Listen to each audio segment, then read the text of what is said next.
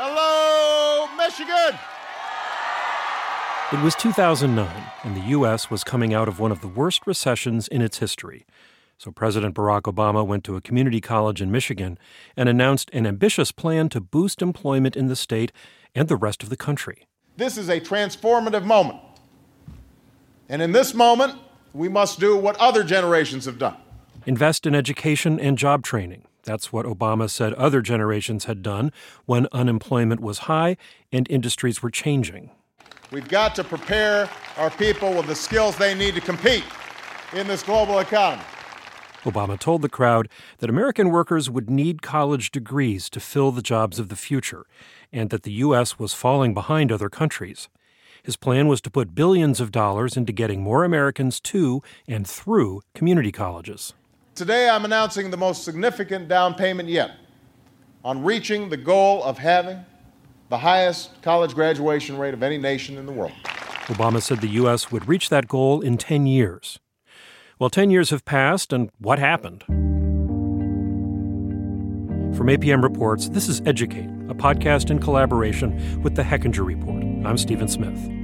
Today we're checking in on the American Graduation Initiative. That's what Obama called his bet on higher education and investing in community colleges. Well, it was more than a bet, it was a promise.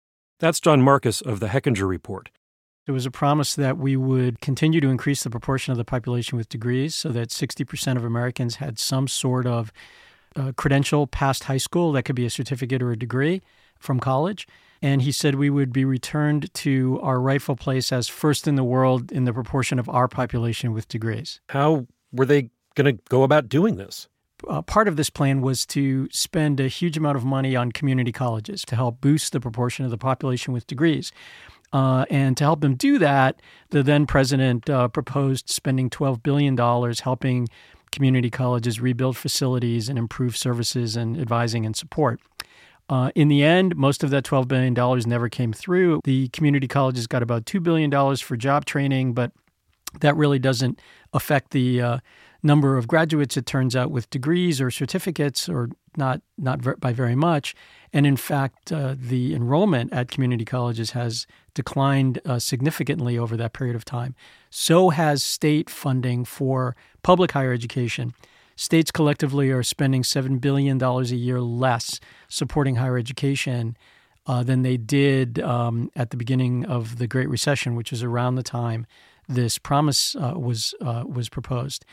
And the result of that is that students have to pay more, about 16% more, a rate much higher than family incomes have increased during that period of time. Well, then how close is the U.S. to reaching the goals that Obama set? We're way, way behind on reaching these goals. Obama set a goal of having 60% of the population between 25 and 34 having college degrees or certificates by 2020 or next year. In fact, a very reliable estimate by the Education Testing Service, they're the people that produce the GRE and other tests of that nature, they now say that at this rate of increase, we won't meet that target until 2041. How does the U.S. compare to other countries when it comes to people earning degrees and certificates? We're not even close. We're 13th in the world in the proportion of people 25 to 34 who have degrees. We're behind South Korea, Canada, Japan, Russia, Ireland, Norway. We're behind Lithuania. So we really haven't moved far in that by that measure. This has massive and existential consequences because a number of these other countries are working really hard to develop their higher education infrastructure, spending more money at the same time that we're spending less, and competing with us in ways that we're slowly but surely unable to compete because we don't have that proportion of the population with degrees. The American Graduation Initiative never had the opportunity to work. Luke Wood is a professor of education at San Diego State University. He studied the American Graduation Initiative and has written about what happened to it after the 2009 speech. It was proposed by Obama, and then during the political battle for health care reform, basically it was something that they sacrificed as part of those discussions. So the consolation was $2 billion that they did for grants that would be for preparing students to engage in jobs that were in the workforce that we know, would be there within a specific period of time. So, for example, in the original AGI, the idea was that we're losing jobs to China, we're losing jobs to other countries, we have technology that's outmoding jobs, and so what we need to do is focus on preparing people for jobs of the future. He says the initiative was supposed to have 4 distinct phases, and that only one of them got rolled out. So the first phase was supposed to be training in high-demand job areas in career and technical education.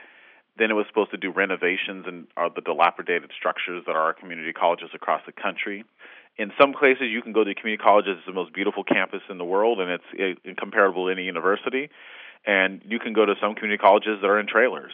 It was supposed to create a research center that would house best practices and information sharing from colleges. And it was also supposed to create web-based and online courses, almost like its own online center where people could go and colleges could pull from that for what they were doing so that they could reach populations that might not have easy access to being able to have face-to-face courses. Luke Wood says he's not confident the plan would have worked. I don't think that it would have reached the goals in and of itself. I think that it was ambitious, and I think that with a lot of things that we saw out of the Obama administration, it was more aspirational in terms of this is where we want to be, but setting the bar high. And I think it's kind of the old adage, if you shoot for the stars and miss, you hit the moon, kind of idea. The plan to boost the number of people in community colleges faced big hurdles from the beginning. There are structural issues that prevent community colleges from being able to be successful in doing the work that they do. And many of them are successful, so that's not to paint a broad brush. But, when you're looking at community college students, you have a high population of students who are working full-time. You have a high population of students who are struggling with food insecurities, so they don't know where their next meal is going to come from, housing insecurities, they don't know where they're going to sleep. Yet, unfortunately, our community colleges don't have housing and food programs for the most part, like you would at a university. In addition, many of those students, because they are oftentimes a bit older in age, will have families, yet there's no oftentimes, substantial child care that's provided for students to be able to go and participate in classes. So I was critical of AGI in that I felt like it wasn't really addressing the issue in terms of what are some of the more basic needs that community colleges have and the students that they serve have, and how is it actually serving to address that. He says the plan to get millions more people through community colleges fell short, but it did trigger some important changes at community colleges. It put a lot of pressure on states and community colleges across the country to establish goals, and those goals resulted in a number of efforts that have been organized around student success. So the focus on acceleration to change the remediation structure in community colleges so that a student isn't stuck in remediation for 3 years, 4 years before they ever take a college-level class. It also led to innovations in funding programs. Of course, there's performance-based funding, but some of those models aren't necessarily good, but some of them are pretty equity-focused. So what it did was because there was no money, people had to be creative in how do we get some of these things going. Luke Wood says many presidential administrations have talked about investing in higher education, but they're really just talking about state colleges and universities. The Obama administration talking about boosting aid to community colleges, that was new. I think that was the right move, and it will continue to be the right move because if we're looking at changing outcomes, the students who have access to our four-year colleges and universities are a wildly different population than students who have access to our community colleges. And if we're going to be able to compete with other nations in a meaningful way and return to the prominence that we once had, it's going to take a true investment in our community colleges, and one that I don't believe the Trump administration has any commitment to doing so.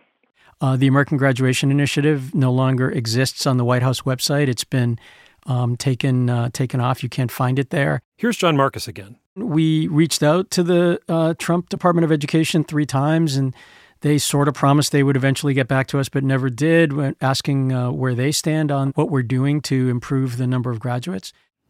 There are going to be false starts and there are going to be setbacks. But I am confident that we can meet the challenges we face because that's what we've always done.